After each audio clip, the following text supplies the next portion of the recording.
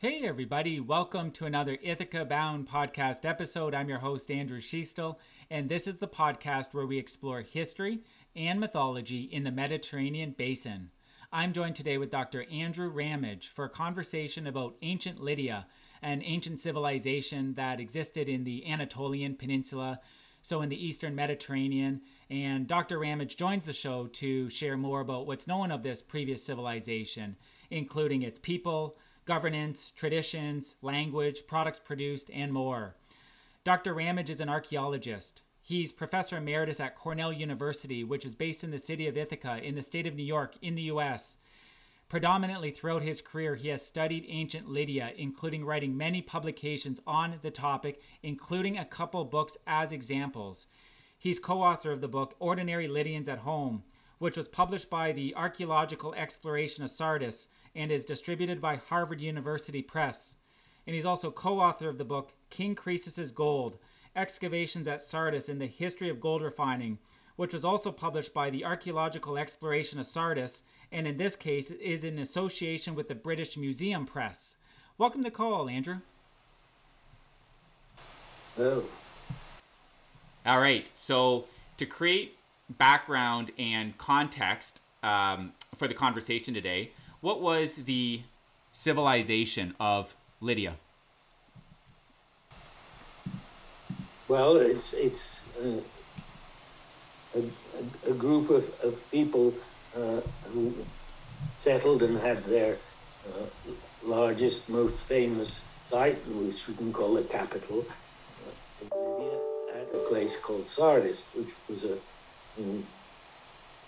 site that had a very long history from, not about 1200, but from some time back in the Bronze Age before 1200 or so,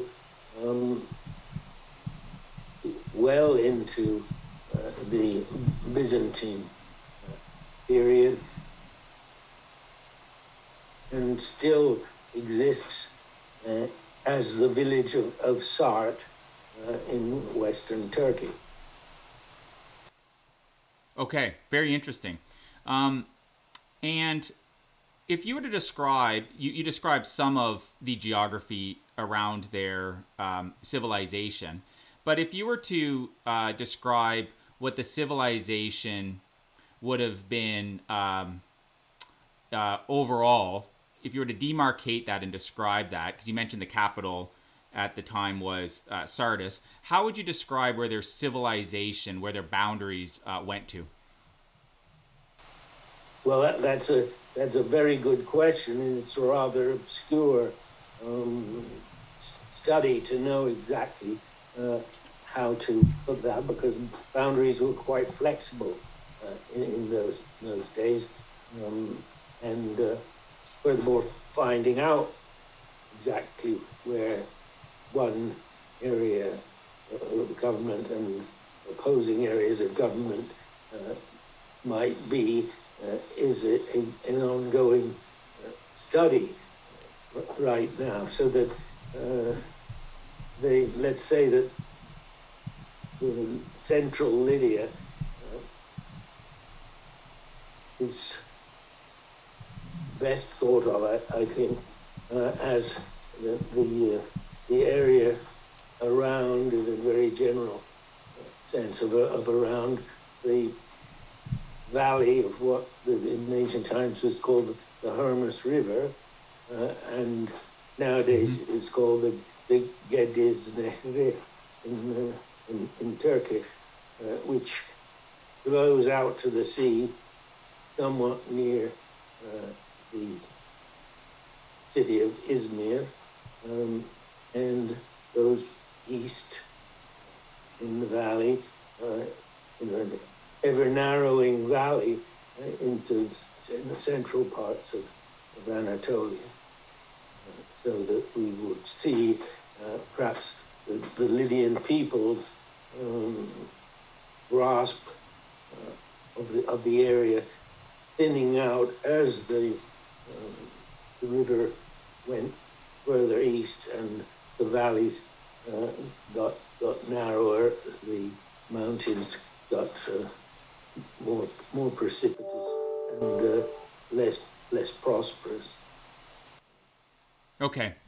Yeah. So then, when scholars speak about the ancient civilization of Lydia, um, when speaking about where they were on a map, is it considered that they were exclusively in the peninsula of Anatolia, or do scholars believe that their civilization stretched beyond the peninsula?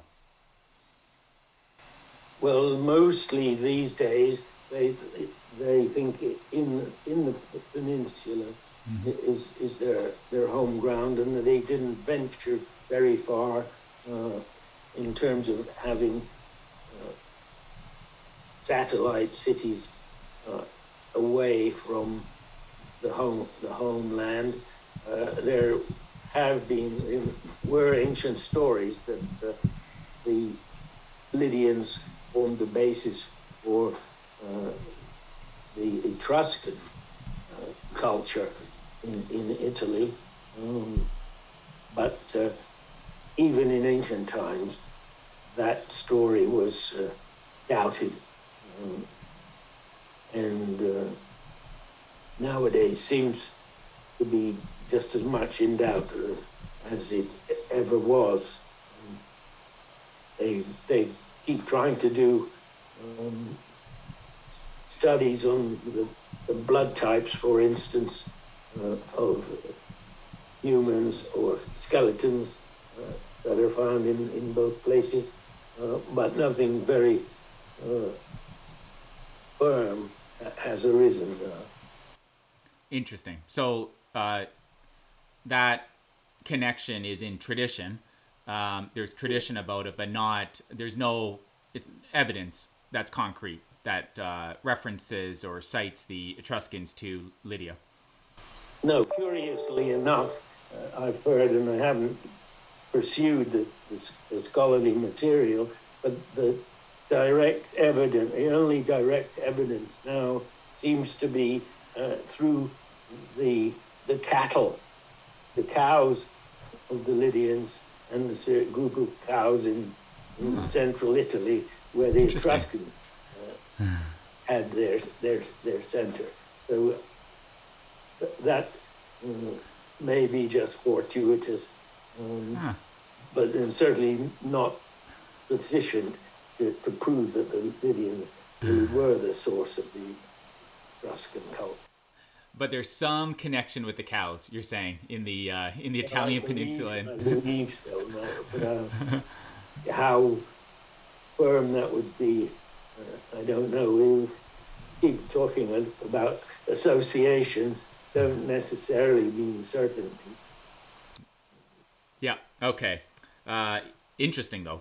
Okay. So what's known about the actual term Lydia? Is that an English name that got associated to this civilization at some point in more contemporary times? Is there a cognate for the term Lydia that matches what this civilization, these peoples would have called themselves? Can you speak more about this term Lydia and where it comes from? Well, the Lydians are mentioned in quite a lot of ancient sources, testimonia, as we call them, particularly within the text of a Greek historian, Herodotus, who's a very important source for early history and legends as well. So they do come in as Lydians. They're mentioned in some of the Near Eastern countries on the tablets. They're so that the Greek end of things calls them Lidai, Lidoi, and in the Near East, Lud seems to be the general name for them. Their language is, in other words, they had their own language, faintly connected with an ancient, the Hittite language, the central Anatolian plain, but not really very closely attached to that. The Hittites was on my list of questions to ask in this conversation, Andrew. Had a very nice conversation with Dr. Mark Whedon a couple months ago. Mark Whedon from SOAS, University of London, on the Hittites civilization. And if I recall, where we sort of left off in that conversation was the Hittites, the cessation of the Hittites civilization somewhere around the end of the Bronze Age. And then it sounds like scholars believe the Lydians, that civilization, which is in the vicinity of where the Hittites predominantly would have picked up around when the Bronze Age was ending. But now you mentioned the language. There's a similarity. I'm making the presumption, therefore, it's an Indo-European language. Correct me if I'm wrong, because the Hittites, why I'm making that presumption was the Hittites language, Dr. Whedon said, was Indo-European. But you mentioned it somewhat different than the Hittites. So what's known or speculated about the relationship, kind of a chronological relationship to whatever degree one may have existed from the Hittites civilization, and then what came, coming next in time, the Lydian civilization? Well, it's the general opinion is that somehow the Lydians were under a very what we could perhaps call a low-level subservience to the great king in Hattusha, let's say the Hittites, but loosely attached, and it's a long way to the central area, so that various local kingdoms, or we call them dukedoms or whatever, things like that, minor rulers grew up at distances, and at some occasions would get too big for their boots and give up paying tribute, say, to the Hittites, and then they would come and fix that in the form of military campaign. So that there are a number of, almost like satellite states in varying relationships to the Hittite empire. As the Hittites were, the empire was collapsing, or at least losing its great influence that it had once had. These satellite states began to take on more of their own sort of power, and behave in an independent sort of way. And there's lots of toing and froing about what we call the misbehavior, if you like, of people who ought to be subservient to the great king. It produced a sort of feudal kind of conversation or writing terms all around the Eastern Mediterranean, that the big powers would refer to my brother, the king of so-and-so, and someone else, his brother, the king of somewhere else. And this was really a matter of diplomatic brotherhood than actual lineage. That was an excellent answer, Andrew, and thank you for expanding on that. So what is it about the year 1200 BCE then? Is it believed that, is there any evidence that the Lydians formalized their civilization in some way at that point in time, or is that when there begins to be more substantive archaeological remains that can be associated, tied to this civilization?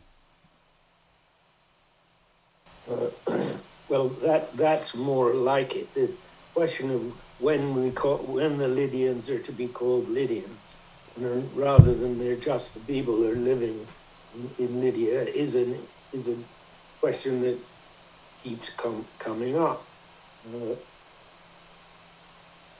1200 is just a handy coat hanger, you might say, when that's where the more objective means of dating and cultural association begin to fray at the edges. So we don't really know very little about things before that, in terms of Lydia especially. I mean, part of what makes our book, this is the Ordinary Lydians book, of interest, is that it begins to set the Lydians within the group of Greeks and Romans. Romans not quite on the scene in a big way yet, but Greeks, of course, are all around, and contemporary with the earliest parts of the Lydians are the Mycenaeans, who have put out colonies and trading spots and things like that in the Eastern Mediterranean. In fact, a group is quite often associated with the Mycenaeans are called the Achiaiwa, as it's suspiciously like the word Achaeans, which is what the Greeks in Homer called themselves. So that's another can of worms which we would try to avoid, I think, because it's such a lot of argument in that area. And point of clarification on that very interesting point, Andrew. The phrase, I'm not going to say it as well as you said it. The phrase that there's some speculation it means Achaeans. So the source of that phrase, is that from ancient records within Lydia, within that area, or somewhere else? It is from ancient records, but it is not from ancient records in Lydia. There are ancient records, for example, in the area which we call Greece, from Knossos, for example, in Crete. There are tablets, lay tablets. In the area, the mainland Peloponnesus, in Greece itself, or and Pylos, a place called Pylos. There are a lot more tablets. Where there's a palace, there are a great many more tablets. And these are called the Linear B tablets. And that language there has been demonstrated to be a early form of Greek. So those tablets, and then tablets in Egypt mention these people from a place called Tel El Amarna in particular, and several other places.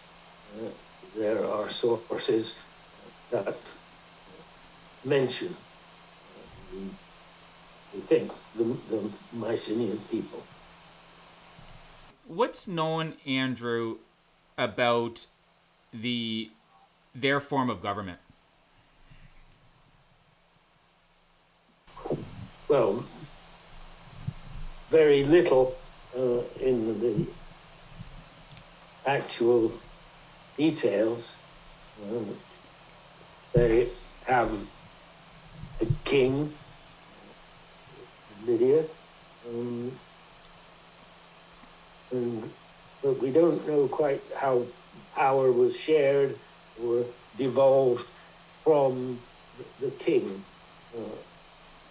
As it were, he had his generals and he had assistants, but we know rather little about the relationship.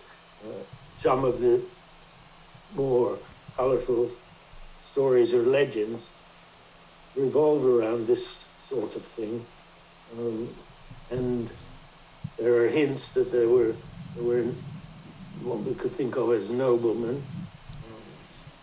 That seems to correlate more with the wealth of a person or a family rather than the blood relationship. Okay. And so not very many names are known. Okay. And then somewhat of a segue then, palatial buildings and settlements. What's known from an archaeological perspective? Can you describe what's known about their actual settlements? Well, the Lydians were supposed to be a palace of Croesus, which we may have found bits fairly recently, but that's not certain, and a lot of it, the pieces, have been reused by people, by Persians or Greeks, and then after by the Romans, and in some cases would have been built on top of. So, as I say, we know that there was supposed to be a palace. We don't really know where certainty where it would be. The way we know, for instance, about Assyrian palaces or Babylonian ones. So that's a big gap, and something people have wanted to find for years and years, but now we're getting a little closer to an area where it might have been. And we don't know quite what it would have looked like either. This is a kind of in-between state where we really should think of the Lydian arrangements as having more in common with the Near Eastern rulers than with the Greek ones, although that's the way most people have been trained.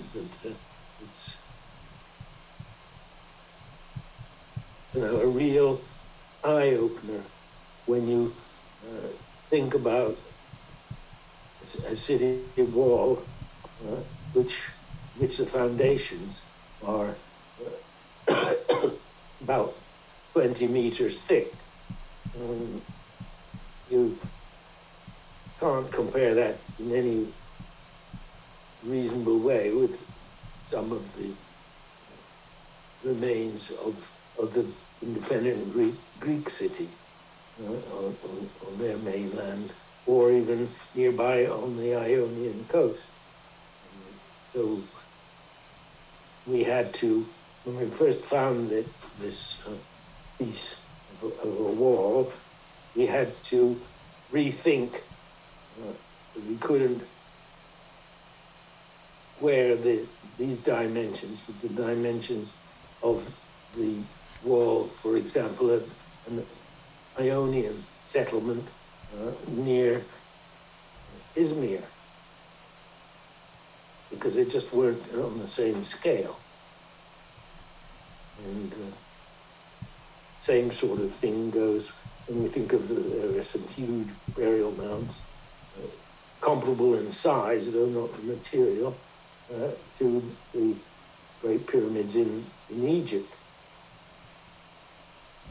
So that's something that's been missed out, that we haven't really been looking in the right direction for comparable architectural comparison. You mentioned in your answer there Croesus, and what I also noticed is that you wrote a book with Croesus in that name as well, King Croesus. So is it that there is efforts over the years being made to discover where Croesus's palace was in Sardis? And can you maybe expand on who Croesus, King Croesus, was or speculated to be?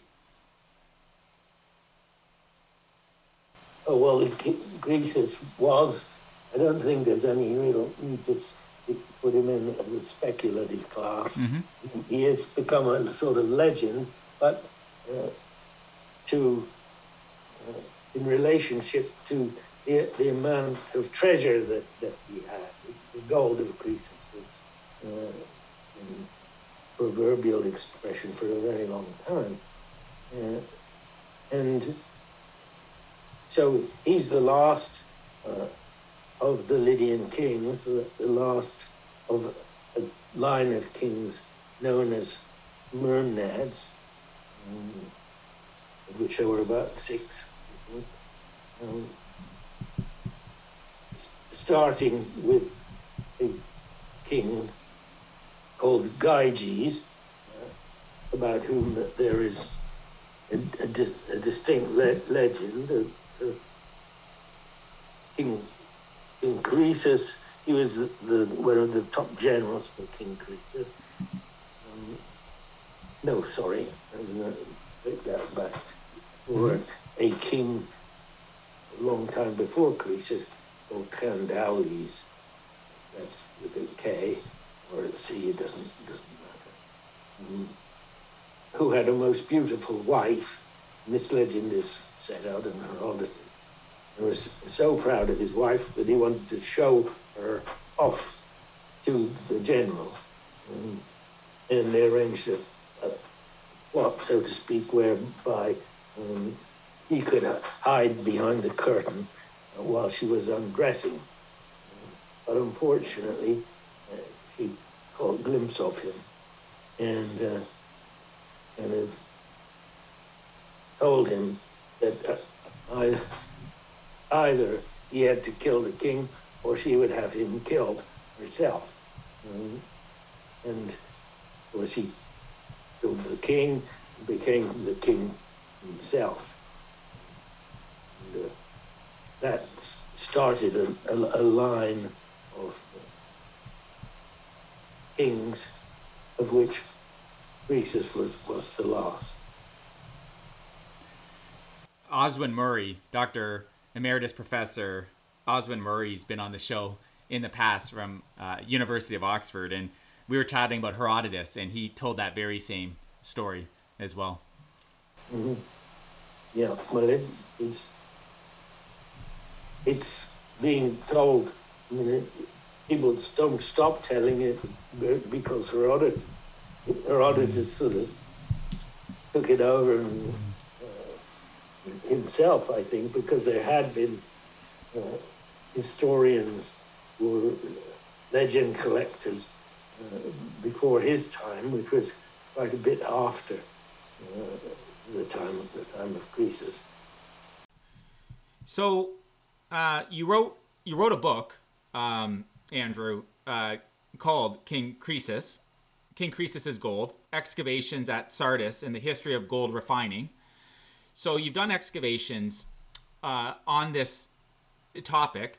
Can you speak more about those excavations? Can you share what they were, what the purpose was, and what was discovered?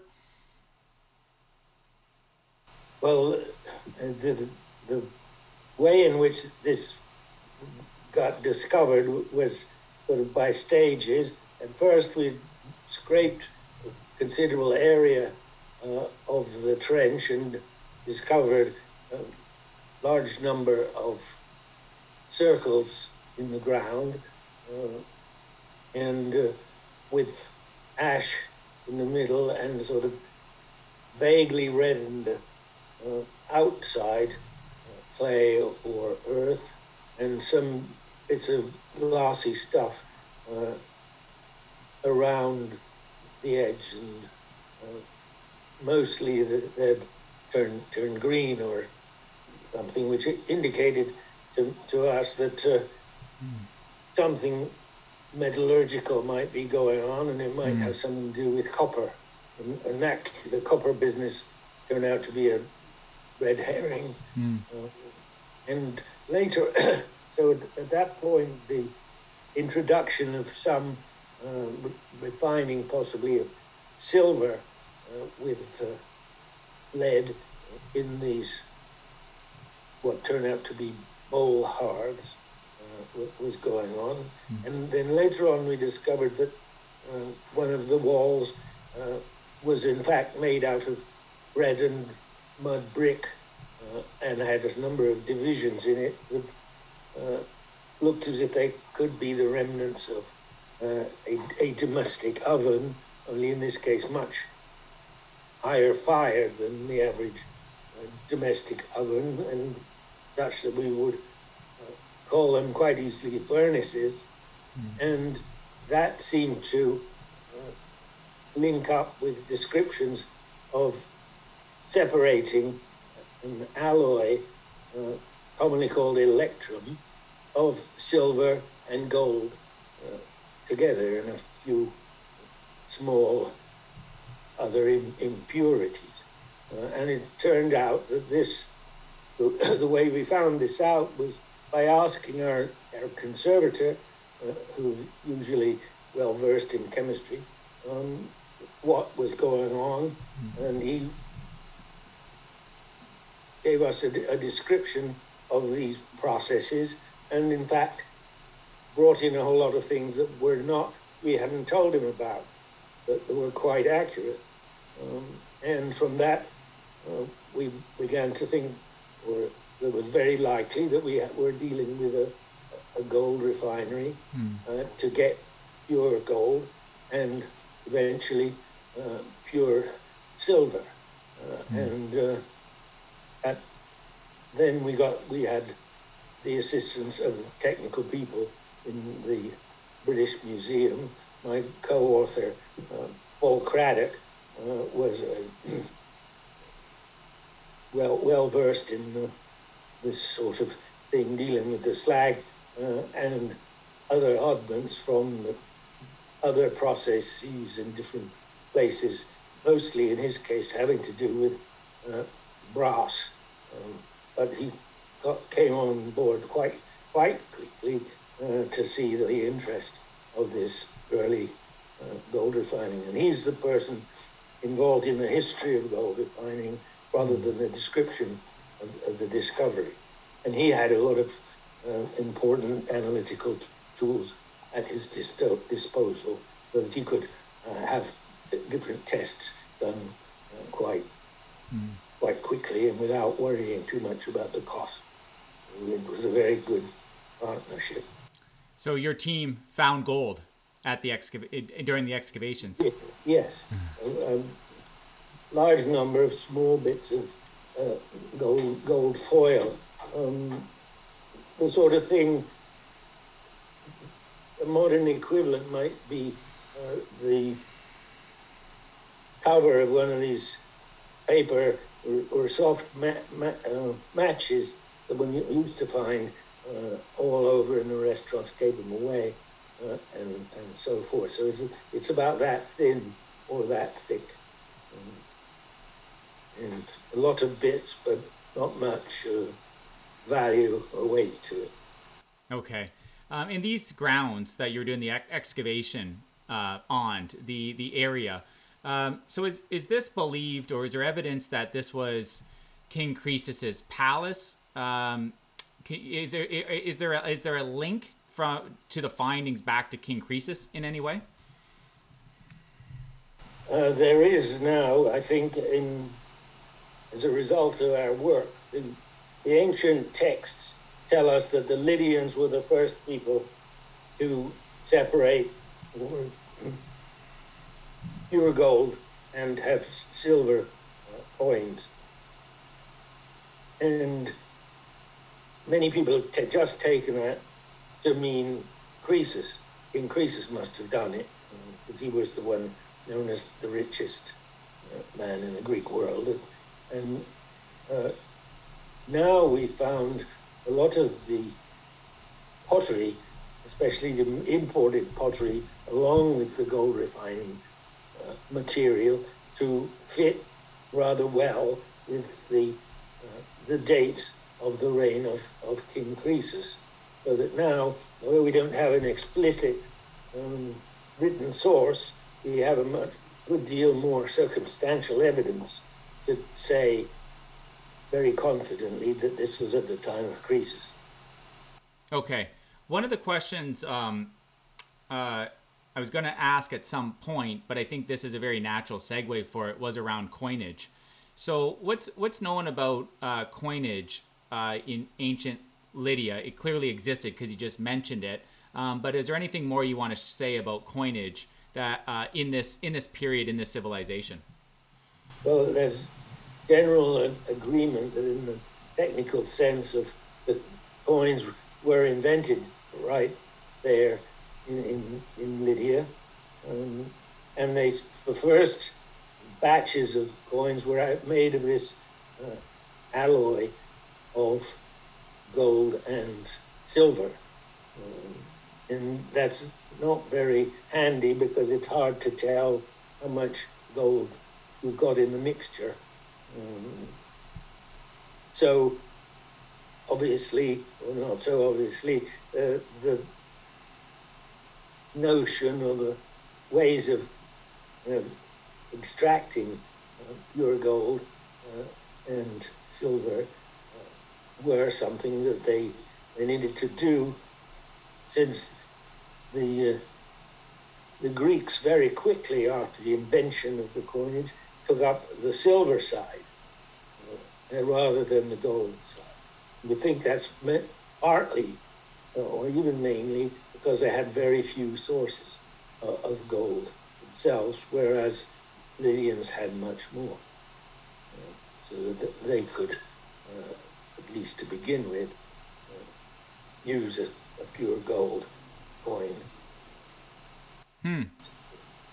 That's how the coins and sort of were first this rough mixture, which couldn't be controlled all that easily.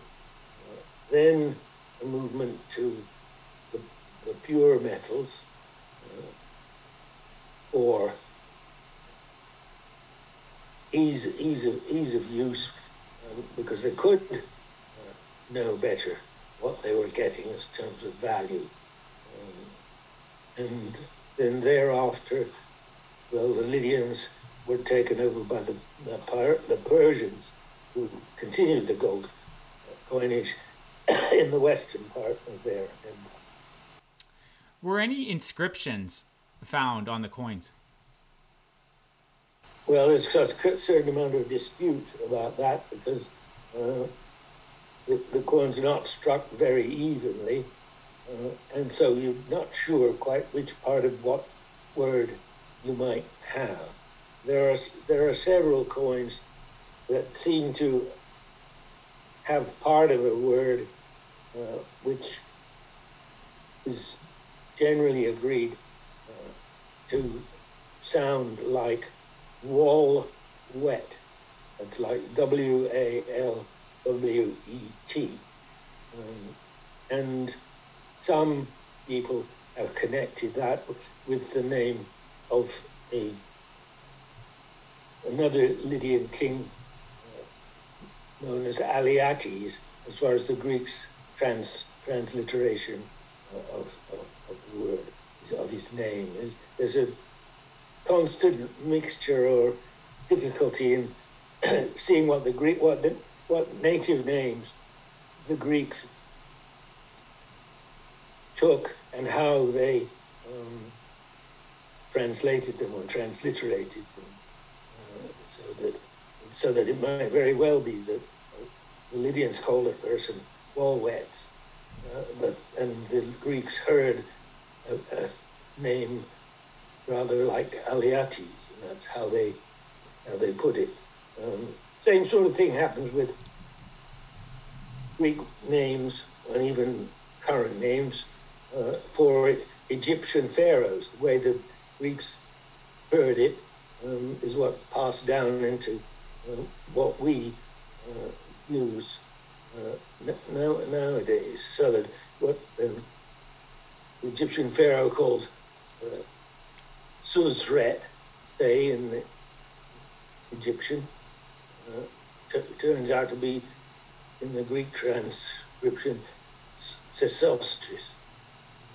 It's got a Greek ending, and it seems it's sort of a Greek middle, and several other names are not quite right compared to the actual way we think the Egyptians wrote them and possibly said them. Is there anything on the coins that might have linked them back to King Croesus? Not that I've heard. No. Okay. What did the what were the main products that they would have manufactured? Like sort of the top 2 or 3 that they would have manufactured?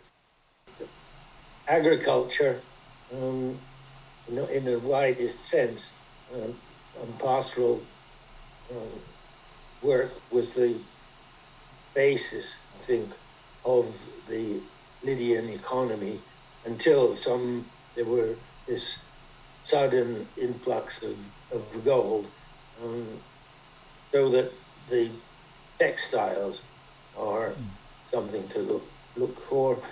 They were very well known in the Greek world, and vary from the blankets to elegant, fine textured cloth used for headscarves and things like that.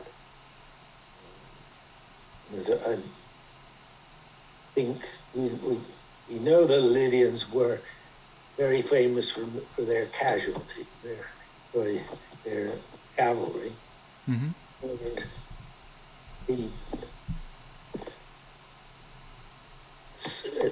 an assumption from that is that they had a good stock of breeding horses and would indulge in breeding, as I said, for the rest of the Mediterranean world, or the Eastern Mediterranean world. So we can be pretty sure about the textiles. Then what goes with the textiles is the sheep rearing. In the excavation, we find a lot of bones of sheep and goats. Except for the horn, we can't tell the difference between the bones of a goat and the bones of a sheep. Okay. So that that's why we sort of budget and call them sheep goats, and as I say, assume that they provide the wool as well as the mutton. Okay, so we'll work our way into some closing questions here, Andrew. This is really good. Were they seafaring people at all? No, hardly at all. They managed to co-opt various allies into doing any naval work that they needed. Okay, and that would be that would be people like those from the Greek island of Samos, for example. They were seafarers and sent out colonies when their population pressure was getting too high. Okay, and you mentioned this to me off the air, but is it presumed they weren't seafaring because of how far they were away from the sea?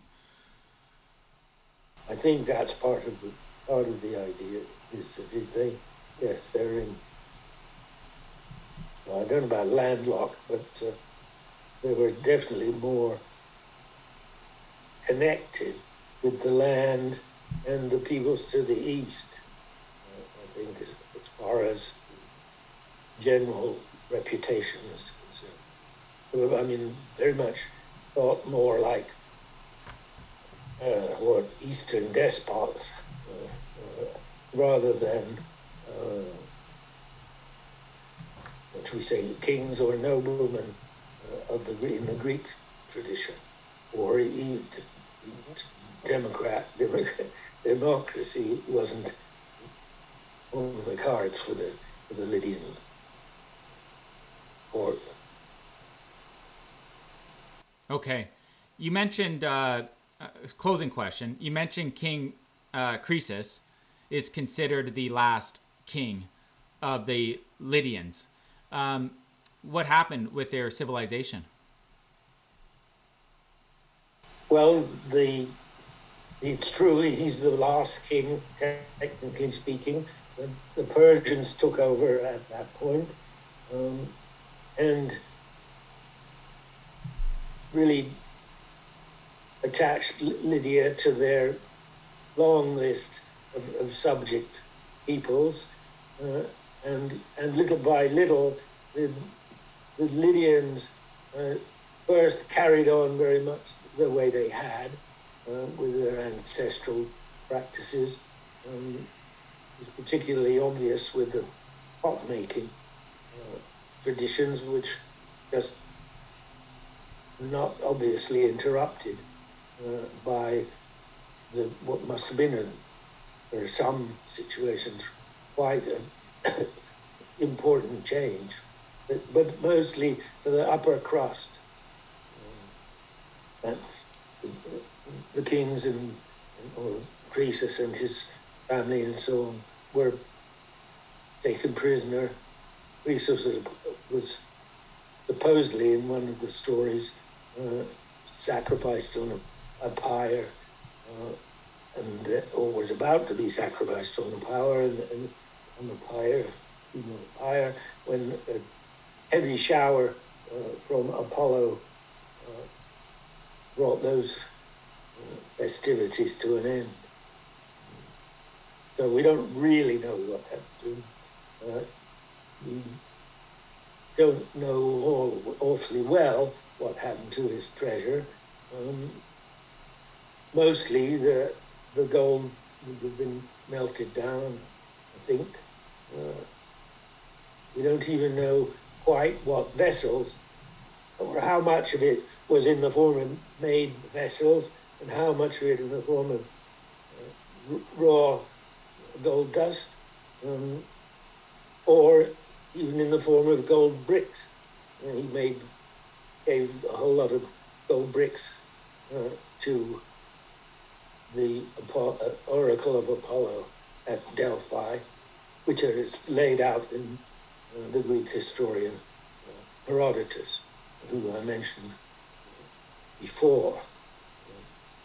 And so, and some of those are described as pure, and some of them seem to be described as not so pure, i.e. the original metal. So, and people have made great efforts to figure out how much this represented in terms of gold. And last I heard, we were talking about 3.5 tons, which is, I mean, a phenomenal amount. And then somewhere, Herodotus says, sort of offhand way, and he gave a similar amount to the Oracle of Apollo and down in southern Ionia. So, that's quite a way to talk about three tons of gold. And so the civilization was taken over from a hegemony perspective, but the people, as a people, lived on. Yes, I think that's the way. It was quite. They were quite tenacious about traditions, and it took a few hundred years to lose track of the very idiosyncratic Lydian approach to art and pottery making. It's been very enjoyable speaking with you today, Andrew. Thanks for coming on the show and sharing your knowledge. Well, I had fun. Thank you. So again, everybody, the couple books that I mentioned at the start of the episode that Dr. Ramage wrote, he's a co-author of the book Ordinary Lydians at Home, and he's also co-author of the book King Croesus' Gold, Excavations at Sardis and the History of Gold Refining. I'll drop links to both the books in the show notes on the ithacabound.com's associated subpage to this episode. Andrew and everybody listening, as always, wishing you a marvelous journey. Bye for now. Hey again, if you enjoyed today's episode, please subscribe to the podcast, and I wish you a bountiful rest of your day. Bye for now.